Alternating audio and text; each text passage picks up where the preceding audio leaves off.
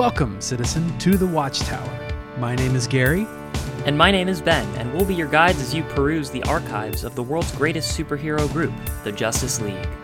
And we hope that you'll join us on today's adventure.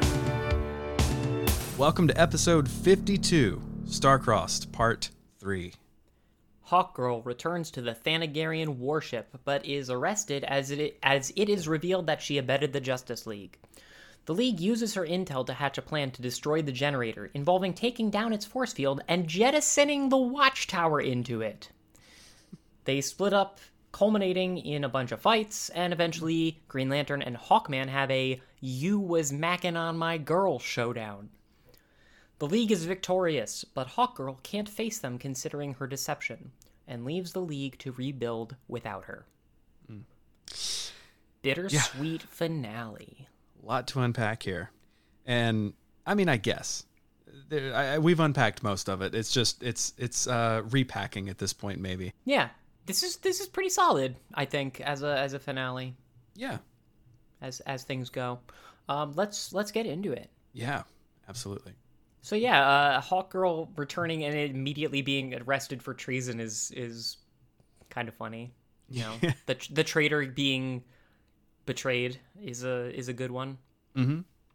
We were talking about she was doing a double cross. Well, she kind of got double crossed a little bit, right? Or triple crossed or whatever. I think we're up to like sextuple crossed at this point. Something like that. Hawkman does not take kindly to this and like looks betrayed. This is where I started thinking of him as Aquaman, where he's like, he's a good person who is just willing to sacrifice a lot to protect what's his. Right. And like I thought that there was a very humanizing element to that interaction. There is, and then I think he goes on to lose the human element as the episode rolls along. But I agree, this was a good like moment to downplay the villainy and play up the empathy. The way they do that is by having Hawk Sergeant on set. Mm-hmm. As like a barometer. Like, yes, Hawkman is a shit, but he's not king shit.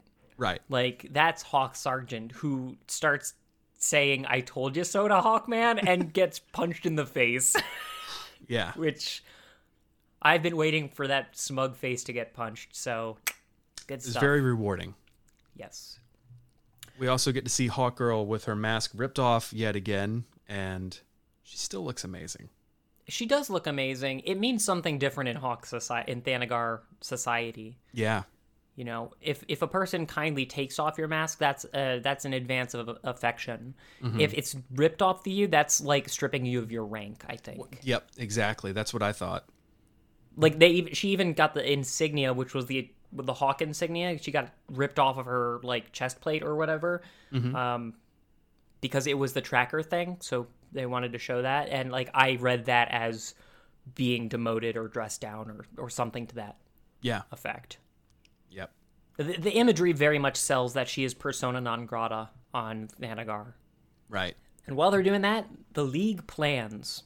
We get this little line from Superman where Batman is like praising the design of it. He's like, "It's ingenious." He's like, "Yeah, I'm impressed. Let's go wreck it." And then he removes the glasses. Right. Which is like, we talk a lot about how much the costume represents where they are internally on this show. Mm-hmm. The fact that he's like, "I need to go fuck something up," and then immediately rips off the glasses is such a Clark Kent thing. I love it. It's very good. And while they're trying to work out how to exactly take it down, they decide to split up into groups, right? Mm-hmm. Half of them are going to go to the Watchtower to take that back for reasons that Batman has not told them. And the other half are going to go to the Thanagar airship and shut down the force field on the airship to take out the generator that it's guarding. I think that is the stated reason. I got a little bit... The plot was a little light because the emotion was very heavy in this arc. So I kind of had to write it down, and even now I'm a little confused on why they do things they do. Same, yeah. Did you get that feeling during the arc? Like, they're kind of leaving a lot of the plot parts in the gutter because they didn't want to deal with plot? Because I mean, the important part about this is all emotional and internal. It's not really... I almost felt like there weren't stakes. Yeah. Except that we wanted Hawkgirl to be one of us. Mm-hmm. Like, the stakes felt like, which side is Hawkgirl going to be on? Yeah, 100%. That was more important than any sort of world-ending threat that was happening. And it is technically a world-ending threat, but it doesn't really feel... Like, the closest we get is martial law that the Hawk people throw down. Mm-hmm. But even that, it feels more like an inconvenience than anything else. Yeah, it's strange. I mean, in the history of this show, has there been a more dire situation? Has something literally threatened to implode Earth? Earth itself, I guess, like, the Imperium blotting out the sun is pretty close. That is pretty close. But that can kind of be reversed at any time, so, like... Yeah. Yeah, once you go boom, you kind of don't come back from that. So, yeah. I mean, literally the stakes, I think, could be said have never been higher, and they don't feel at all important. I guess they were just as high in the Death of Superman arc, but that was modified a bit by the fact that they had a big dumb bug fight in the middle of it. So there was nothing this serious that treated itself seriously, and I guess that remains true. It doesn't really treat itself like a world-ending threat, does it? Yeah, no, it doesn't. I think it tries to, but it's packing a little bit light in the plot department to really give the sense of urgency. Agreed. Which I think I forgive it of that. It's just is weird to do for a finale arc to not care about the stakes. Yeah, I didn't think about it at the time. Like, everything ebbed and flowed pretty well. I thought, the moving pictures were fine, and I was, along for the ride. But in hindsight, yeah, that's a big ... for me. Mm-hmm. Yeah, and again, because all of the internal conflict is so powerful, it's very easy to ignore the plot, which is what I ended up doing, more or less. Right. So, yes, it's a weakness, but it's not one of the pillars upon which this arc is stable. Right. It's not a load-bearing plot. Mm-hmm. So, it's kind of fine. Right. And to make up for it... It's just kind of weird. To make up for it, they you got to watch where you step, because they throw Easter eggs everywhere. Oh yeah, in this Batcave sequence, it's pretty wild. Oh, tell me some Easter eggs. I'm jumping ahead just a little bit after okay. After the Hawk folks have come into the Batcave and the fight is happening. Yeah. within the cave. Alfred buys them time. He does. He puts up his dukes. Oh, that's a great sequence too. As he's walking across the living room and you see the ship good. coming down. I love it. And then he's been in this situation before. He's a secret agent. He puts up his Marcus of Queensberry rules boxing stance. I would have loved for him to get at least one hit in, but instead he just kind of gets thrown to the floor. Yeah, which I the point was that he wanted to fight. I love it. Yeah, I know. But even if the punch had been like a whimper, I would have still liked to have seen him land one. But it is what it is. But in the Batcave, there's all sorts of stuff sitting around, including Mad Hatter's hat. I noticed. I saw the penny. Yeah, the penny's there. The dino, the aforementioned dino in our last episode. Mr. Freeze's gun plays a significant part in the sequence. It does. Also, Wesker's dummy Scarface is in a case. No, I didn't the one that got lobotomized? Yeah, I didn't check to see if he still had the dots on his head or not, but I think that was alternate Earth. Oh, I think you're right. Yeah, that was the Justice Lord's area. That's right. Cuz Joker's still kicking around. He's not being made into a concierge for the Justice Lord's amusement on this planet. That's a good point. Yeah.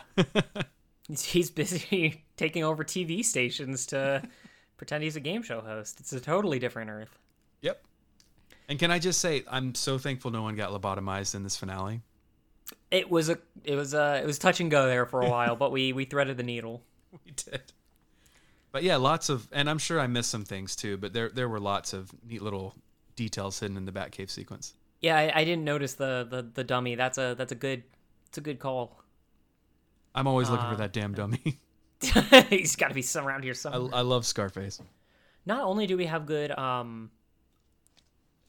Easter eggs here, we also have some solid fight sequence. Yeah. We again get that teamwork thing that we keep talking about when Wonder Woman lassos one of them and like does like the rodeo like Mario spinning Bowser kind of thing with a rope, and John just clotheslines him. Love it John so much. clotheslines him with just sticks an arm out and just like totally dumpsters this dude. So good. Oh, So good. Clark gets a little sassy due to Alfred's influence. He's like, let's use our inside voice, and punches a dude out. And what was the other one? Oh yeah, he uses his super breath to redirect the freeze ray that one of them picks up. Right. Which may be the first instance of super breath in Justice League. Fact check. I think so. I don't remember him doing it before then. Mm-mm. Generally, if they need a wind thing, Flash just conjures one with his arms. Gary is pantomiming Flash making tornadoes with his arms. That's what I do. The fight scene is triumphant in a way that it needs to be. They put their costumes back on. They are Justice League again. We're rounding out the entire arc the way it should be done. Right. The first part is the whodunit segment. The second part is the down but not out segment, and the third part is the triumphant return. Back and better than ever, baby. It's an important thing to do for a finale of a part 3, and an important thing to do for a series as a whole. So I really appreciated the flow of this arc is damn near impeccable in my opinion. That's true. Like the arc as a whole, like goes through everything's kind of smooth. Well, there's a little bit of a problem, and then the bottom falls out of your stomach at the end of the first episode, which is a great way to start our, depowering arc in the second episode. Yep. And the triumphant return with the return of the costumes and just a total ass smattering fight sequence in the Batcave. It's a phrase. I mean, it even rounds out with another good Alfred line. Yeah. Which I don't know if you took note of. Oh, I did. Mind the glass, sir. Oh no, I didn't get that one. Oh yeah, as they're leaving and he's like sweeping up. he's mind the glass, sir, as they're all descending the stairs, where there's just like a bunch of bodies on the floor. And shortly thereafter, it might be right after that sequence. It's him still sweeping, and he goes, he's standing over one of these Hawkmen, like crumpled up on the ground, and he said, "I asked Master Bruce to refrain from leaving trash in the yard." Yeah, getting a couple licks in there. What a sasshole! He's done this for years. He knows the score. He does. He's the best. So they need to confiscate the Hawk ship in order to get onto the mothership, but in order to do so, Jean needs to read Hawk Sergeant's mind for the passcodes and to be able to shapeshift into him or something. But they all have that telepathy resistance, so he just tries harder. If there was one part that I think was not well fleshed out in the arc, I think it'd be this one. Yeah. I don't hate it intrinsically. I just think that it pulls focus in order to give Jean a win. Mm-hmm. Like, how easy would it have been to say it's the nth metal, take off that dude's helmet, and then read his mind? Right. Instead, they had to have him put some extra juice into his mind-reading abilities. I guess. Yeah. To me, it's the same fever dream nonsense that we've seen in past episodes that I don't love. And this one has him being essentially torn apart by crows, although these guys are hawks, so I'm a little bit confused on that. Yeah, weird metaphor. Partial disagreement, though. There is one cool thing in his mindscape, which is there's all this kind of ancient architecture. Mm-hmm.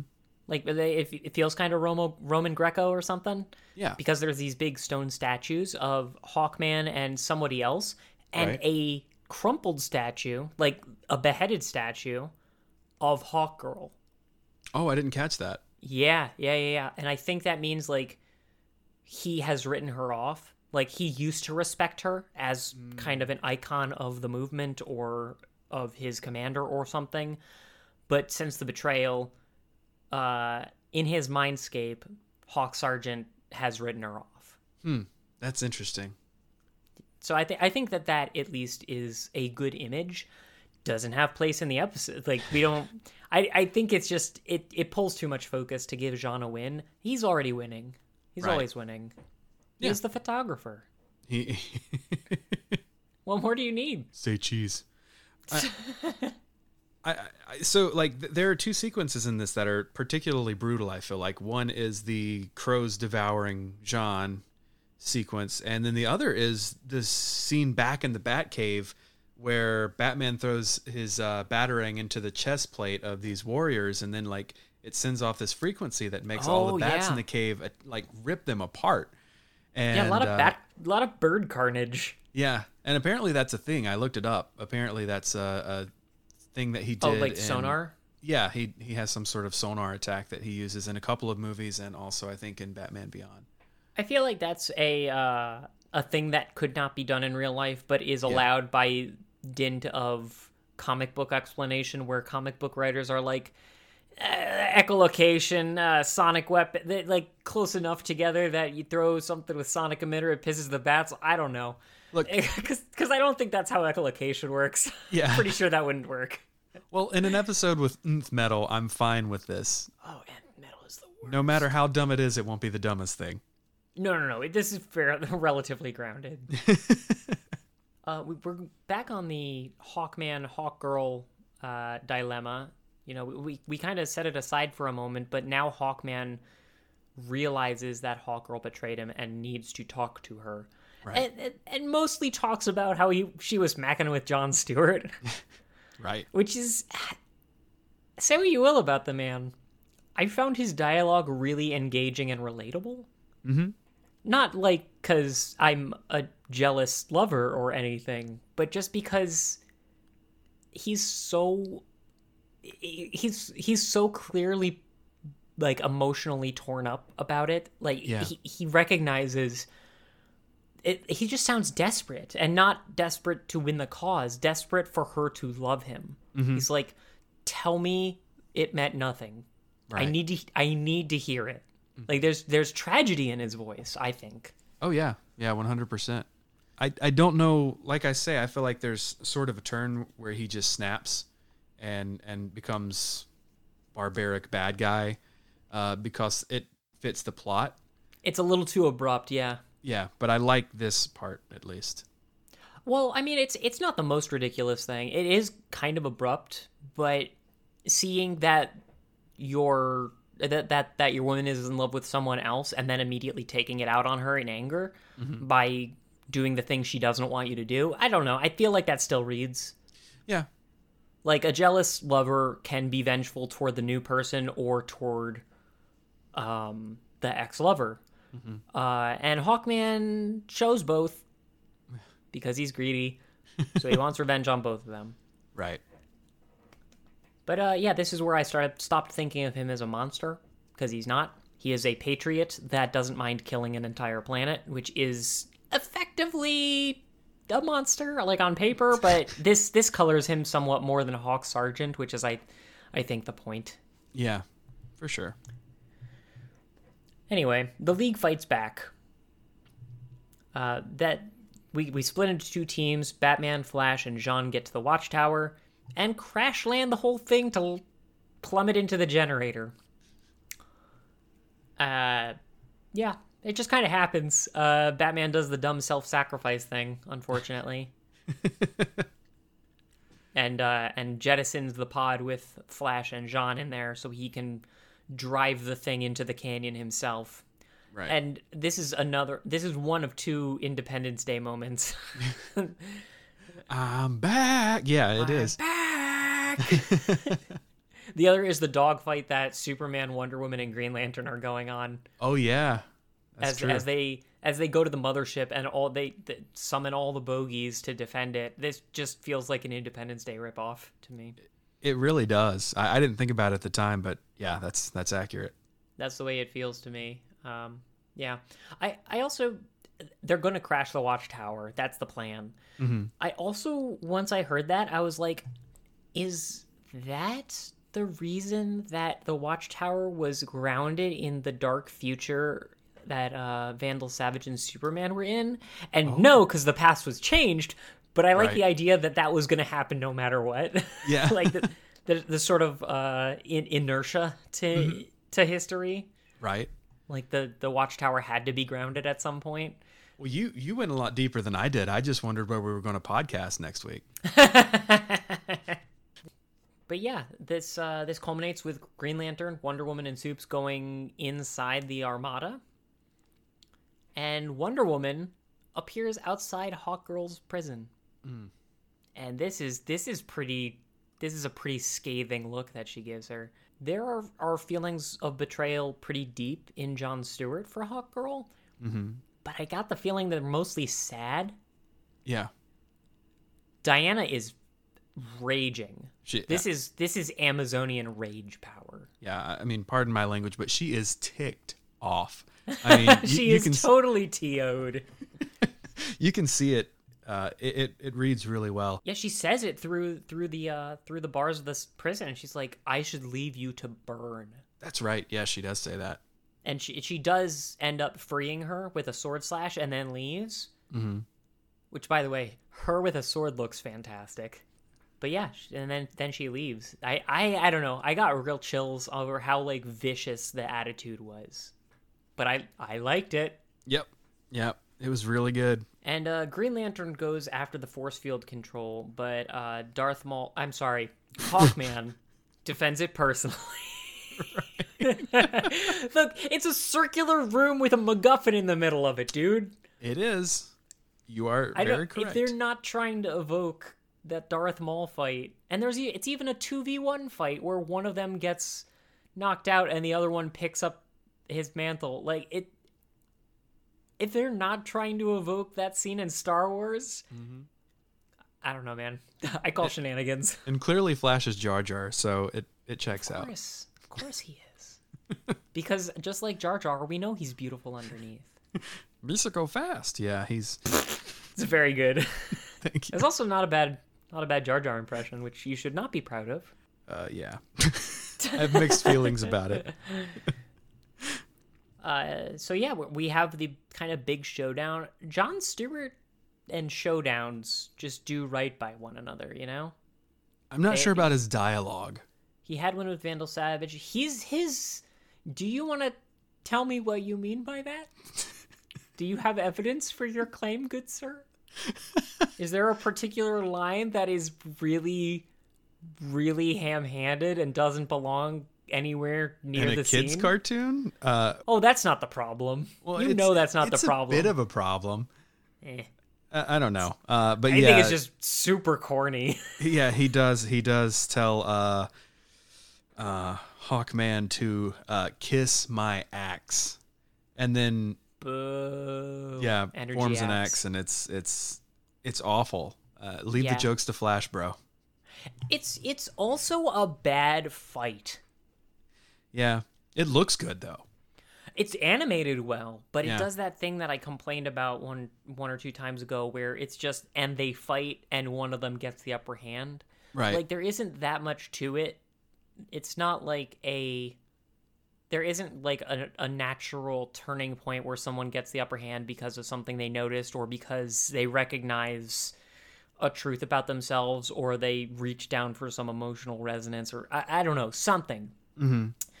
It's just one of them is winning and then the other one is winning and then one of them is winning again. Right. It just kind of happens. They just fight for a while. There's no better way to put it than they fight for a while and Green Lantern goes down eventually. And then it becomes Star Wars all over again because then you've got the opponent to the lead stepping in to fight for good again. You know, like even though she was never bad, I mean, no, it's still, you know, he doesn't know that. So she swoops in to save him, then he has to swoop in to save her again. And it's all very formulaic. It is formulaic. It's got a bunch of macho dialogue that they have at each other. Right. There was one part that I thought was good dialogue, which is Green Lantern says, I didn't steal anything. I didn't steal anything that was freely given.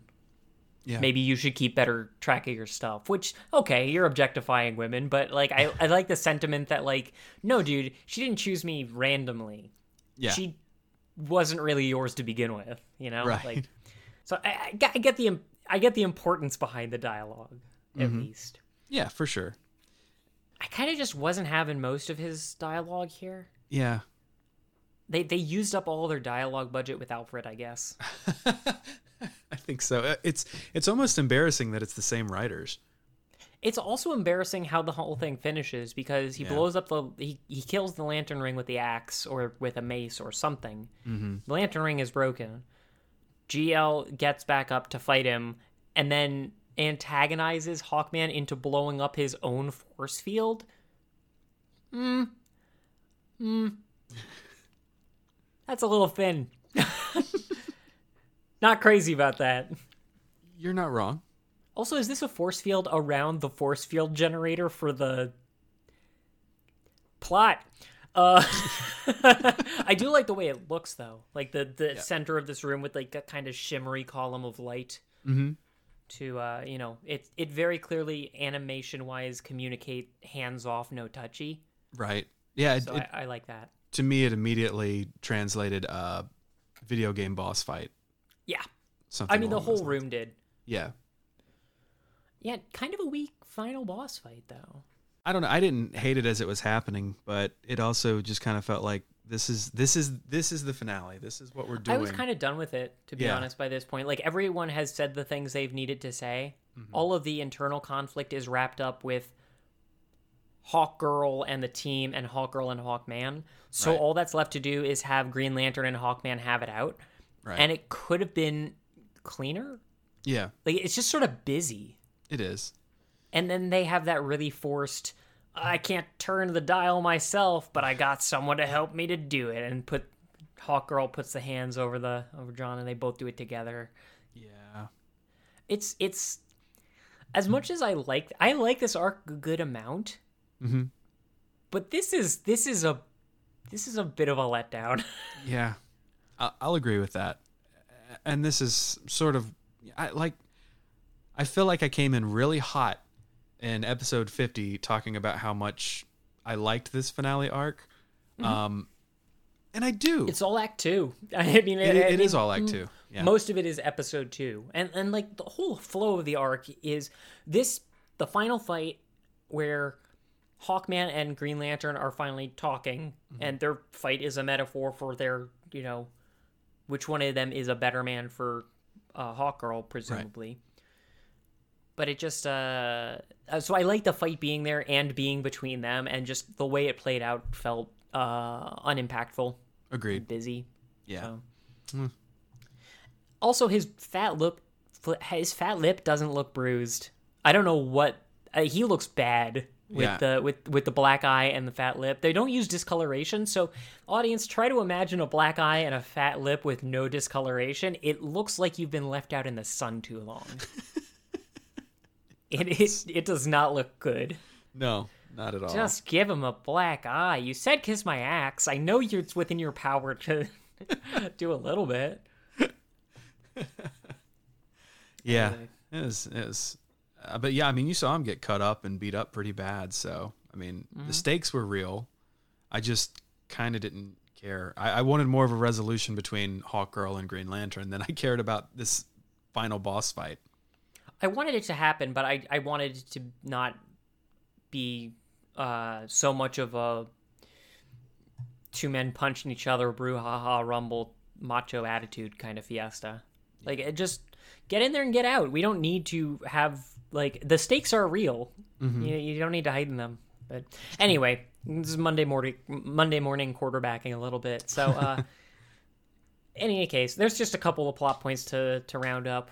Superman rescues Batman from his suicide attempt, presumably to jettison the Watchtower and go down with the ship. Yep. It is cute because it's very cute. Superman saving Batman, having him in that cradle position, taking him out of the fire, like a fireman from a burning building. Which is how every romance should start. Yep. Nicholas Sparks wrote Starcrossed Part 3. Green Lantern and Hawkgirl are surrounded by the Thanagarians, but Wonder Woman comes back in to try to defend them. And then Hawkman, seeing that the generator is gone, realizes his mission is over, realizes his girl is lost to him, and says, I'm not actually trying to kill people just for the lulz. If there's no Thanagar to save, we're done here. We don't need to be here anymore. I'm not an asshole. I'm just committed to my planet. Right. And I'm sure he believes that, and he leaves. Right. Which is a good wrap up for him. Yeah. I don't think he's a bad guy. I think that he's just doing evil as a good guy. Yeah, that's fair. And then we have the final scene of play, which is everybody retires to Wayne Manor to suss out what to do with Hawkgirl. And she's waiting in the waiting room. Alfred's serving her tea and giving her an Attagirl speech. Yep. And she's wearing street clothes. This is the first time we've seen her in street clothes. I didn't even note it. Yeah, well, it's really just like a white shirt and some pants, and but she's still got her wings. So does she have the mask on? No mask. Oh, wow. So, I guess that is a little foreshadowing that she is abdicating her position on the Watchtower, and probably for Thanagar, because she's not going back to Thanagar, so she doesn't know what she is anymore. The mask was every identity that she had. She's a lost little puppy. Maybe this is foreshadowing for in a couple minutes. Don't spoil it. Oh, I'm sorry. But yeah, they have a roundtable discussion at this cute little coffee table in like one of the back rooms. Like this is not a meeting room. No, it's not. This is like where they play Pinochle. You would think that Bruce would have at least one meeting room in his mansion. Oh, undoubtedly he does. Probably 12. I think it's cute that they're around this little table. Yeah. Jean with the emotional response. I like how they all have kind of different feelings on it, so we don't have a clear picture of whether they're going to vote for or against. Jean is being like, we're all she has now, let's be lenient, because of course that's where he comes down on. Wonder Woman is like, we absolutely cannot trust her anymore, never again. And just they're just I love the politicking, the inter-party politicking that the Justice League has to do for a traitor. And let me also add this: we get everyone's perspective except for Batman's, who whenever he finally speaks, he just says, "Are we ready to vote?" Yeah, and I think that going around in reads circles pretty well, because he wouldn't play. He wouldn't lay the cards on the table like that. He would just silently vote, move on with his life. And I like that. I don't know if we get John's perspective. It's also possible that Batman knows that the vote doesn't matter. True. Oh, that's because he's Batman. Yeah, he's already got it figured out. But yeah, they call her in, and she gives a "This is what the Justice League means to me" speech, which feels like a little bit forced end of a finale speech kind of thing to me. You mean what it is? Yeah. Yeah, that's kind of what it is. It's a good way to round out the series, I suppose. And it is like the ultimate defrosting Ice Queen move, to where like I was opening up a little, but I still had to keep my cards close to the chest because I had this spy thing. Now I have nothing that I'm hiding, so I can be completely open about my affection for all of you. And it's super cute. And Wonder Woman never stops gazing, like staring daggers at her, which is like when she's looking around the entire. I love like the camera pans across each of them, and they're all just like stoic. Yes, we're hearing you. We're listening. And she's just frowning and like, meet you out in the parking lot. I like to think that this is where the term resting bitch face came from, because she has it. It's stuck there now. Yep. But yeah, they don't need to vote, or the vote didn't matter, because she just resigns. She needs to figure herself out, and she can't be on the team knowing what she did. So Flash gives her a hug, which is very cute. Love it. Yeah. He just runs up to her, hugs her like a kid would, and then I imagine he just runs away and slams the door to his room. That is exactly what it feels like. Yeah. Like, he really does feel like mommy and dad are, why are you fighting? Right. Kind of the whole time. But, she has a proper goodbye with John, saying it was never fake with you. I always meant what I said. And the League agrees to rebuild without her. Yeah. That's it. And that's a finale, baby. That is a finale. And we knew, I mean, they knew that relationship was important. Just with the way that they ran its course all throughout the series, and the fact that it was the finale moment of the finale. Like that sells. I mean, we knew hard. that since they felt the need to shoehorn it in before the finale. Yeah, in the Joker episode. But that's true. Yeah, that was a little rough, but anyway, I've got a character highlight for you. Oh, it is Hawkgirl. We have not talked about her yet, believe it or not. Makes sense. Yeah, Shayera Hall is her name. At least if this incarnation is. There's been several over the years, but the original Hawkgirl, Shayera Sanders Hall, was created by writer Gardner Fox and artist Dennis Neville, and appeared in Flash Comics #1 of January 1940, which I think was also when Hawkman appeared. Same year. When the Hawkman cameth. And she started showing up in the Justice League and Justice Society of America titles pretty early on. She's one of the earliest members, apparently. All of the Hawkgirls have the same kind of multiple choice backstory that the Hawkmans did. Like, maybe she's from Thanagar, or maybe she was an Egyptian princess that got reincarnated, but she's always got kind of the wings, the nth metal tech, the mace. The mace is a big thing with her and all Thanagarians, so it's all pretty consistent. Her history is impossibly complex, because apparently DC went back and forth on what they wanted to do with her. So, like, they initially kept the continuity unchanged after the Crisis of Infinite Earths, but DC reversed the decision and rebooted the Hawkman continuity after the success of the Hawkworld miniseries. And she was Hawkwoman in that. But that never really went anywhere. She, and I don't actually have a lot of notes for her that aren't just, this is what a Hawk person is, because I don't think that she really has much of a unique history other than I am from Thanagar. Right. The one thing that I did find that was of interest was she, at one point, I think in Unlimited, Jon Stewart goes into the future and sees that he has had a son with her named Warhawk. Or at least that's what his superhero handle is. So apparently after the events of Justice League, at some point they get together. All right. They get back together. Well, that's good to know. Yeah. And I can see that this is probably the most interesting Hawkgirl has ever been, because they really did a lot with her character in this series, I think. I'm kind of amazed that they chose her as a 7th member of the cast, It's true. Given that I haven't really seen her in much else. Like, this feels like a wild card choice for how do we get someone else. We need a lady to kind of round out the sexes a little bit. Right. And Hawkgirl was available, I guess. I don't know. What do you think? I don't know. I mean, you would think that they would use someone else. I don't know who necessarily. Yeah. You don't really want to go Kara because Superman's right there, right there. And John's using her room. Jean is using her room at Kent Farm. So that's right. That wouldn't work. Staring at her Shanna Squires posters. Exactly.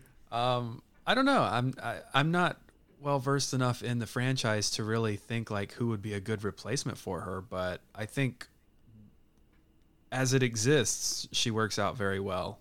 And she's a low stakes character that they did a lot with. I've seen enough anime where I'm like relatively done with the tsundere archetype. You know, like I don't know if you're familiar with the terminology, but the girl who the girl who doth protest too much, the one who argues with her because she really likes you. She's kind of has the two phases, right? One which is really sweet and shy, and the other which is like really aggressive. Right. This is maybe one of the best arcs I've seen for someone like that. It all read to me pretty naturally within the course of the series and in the finale specifically. So I'm right there with you. I think she's one of my favorite characters probably in the show. Right. And there are a lot of them, so Yeah, she's very good. Yep. I don't know if I said it previously, but the wings that are made of nth metal, they just have power over gravity. So at times we said, I don't know why she's not flapping her wings. Apparently that's just for show. Oh, okay. They can fly without using. I have no idea. Great. Yeah. I liked better when we didn't know. But yeah, that's Hawkgirl. That's cool. That's great. And what a character to go out on. I wish I had more notes for her, but honestly, most of her character development happened in this arc. Right. So it is hard to give you more context than what we've been talking about for the past 3 weeks. Yeah, that's fair. I totally get it. And yeah, I guess that's that, huh? That's that. What? I'm glad I did not forget to include her in the roster. Let's get to episode highlights now. Actually, you did neglect to mention one very important person who came back for this arc or this wrap up. Snapper Carr gave us a nice closing bit. That's right. Snapper Carr reporting. That's right. I actually wrote it in my notes, but I thought we were going long, so I skipped it. Yeah, I wrote it too, so I was like, I'll circle back to that. God, I love that Jason Marsden. He is a wonderful voice and person. Yeah, I assume. Yeah. What is your episode highlight? It's got to be Alfred putting up his dukes. Man, that got me. I mean, as an amateur boxer, I applaud anyone who takes a boxing stance when intruders are knocking at the gate. And this is the Hawk Armada. Right. What is his plan? I don't know what his plan is. He puts up his dukes and tries to fight him. I love it. It's very good. It has double meaning. One, because it gives you Alfred's tenacity, but it also is some levity in a relatively, heavy emotional episode. So that is true. Yeah. How about you? My episode highlight is Kiss My Ex. No, it's whenever... Oh, I'm glad that we both hated that, by the way. Right after Superman saves Batman and Batman comes to, I forget exactly what Superman says to him, but I think he says... always trying to be the hero? Yeah, that's right. And Batman says, right back at you. And for the first time in the series, he smiles. Was it the first time? I'm pretty sure it's the first time. As Batman, not as Bruce Wayne. Right. Very possibly. Yeah, because there was even a remark made by someone saying that how he never smiles in one of the other parts of this arc. So I didn't catch that. Very nice. So Good it was catch, Gary. It was just a coy little smile. And if it's not the first, I'm still just happy anytime Batman's happy. So only Soups could get it out of him. It's true. I feel like if he smiled at any other point, it was because of Superman, and it may have happened in the third part of the first arc. Now that I think about it, but very possibly. That was a long time ago. That was a whole year ago, Ben. God damn, lots happened since then. A lot has. Empires have risen and fallen.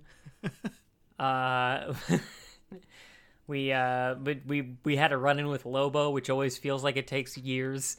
It's been a wild ride. Yeah, I wasn't sure if you were talking about real life or the cartoon with the empires have risen and fallen. I was talking about real life. Okay. Yeah. Perfect. But yeah. Lobo stopped by just the other day and just like, oof. He really wrecks the feng shui of the place, if you know what I mean. This guy again, Nice Rodney Dangerfield impression. I don't know where that came from. No respect. No respect from this Lobo guy. But yeah, so Ben, that's Justice League. Gary, yes, you forget yourself. I do forget There's myself. No next time. That's the show, right? Hawkgirl's gone, so we also need to leave. Yep. As our bylaw states. But I think it's important that we circle back at least one more time to just sort of wrap things up. So, one more Friday in the month, and that means one more episode to go. So we are going to come back and do a recap episode where we discuss the series as a whole, really pick our favorite parts, our favorite characters, et cetera, and figure it out. I'll agree to your terms, Gary. Okay. All right. And you promise it's not just a ploy to get me onto a podcast where we invade a different podcast from inside their podcast and sacrifice our own as fuel? I make no promises. Spicy. You're such a spicy boy. I'm eating some spicy hot chips on the side here, which is why I'm thinking of spicy, because it's in like my field of vision and I'm just thinking spicy all day. Oh, that's all right. I understand. I have a Spice Girls record right over there, so I'm always Is that why thinking I said hot sauce in the first? That might have been whatever. We're going over now, so let's just leave. Yeah, so be sure to tune in next time. And until the finale wrap up of this show, what, where, how can people find you, Ben? I can be found in Wayne Manor's office room. I have booked it for in perpetuity for just such an occasion. The boardroom itself, so that no one else can use it, and they are forced to use the coffee table. But until I come back, you can find me at the Cartoncast. Yes, I remember my other podcast. It is a cartoon review podcast I do with my brother. We talk about old cartoons at fancybat.com/cartoncast. And Gary, where can people find you? In the middle of an evil hub, being surrounded by fighting good guys and bad guys and shit, like you always see, you know. Man, sounds like an evil hubbub. From the Until Hawkgirl shows up, then it's an evil hubba hubba. Hubba hubba, you got that right. I can be seen chewing hubba bubba in my evil hubba hub. Wow, I didn't think there was a fourth one. I got it. I figured it out. So I can be found in the center of this thing, hosting various things at the Wax Nostalgic Network. Links for everything in the show notes. So, Ben, this has been a crazy 3-part arc, and a lot of fun discussing it with you. Totally. And we'll tune in one more time and do this all over again. Join us for the wrap-up. Join us. We'll see you there. Perfect. Nice. Perfect-ish. Ish.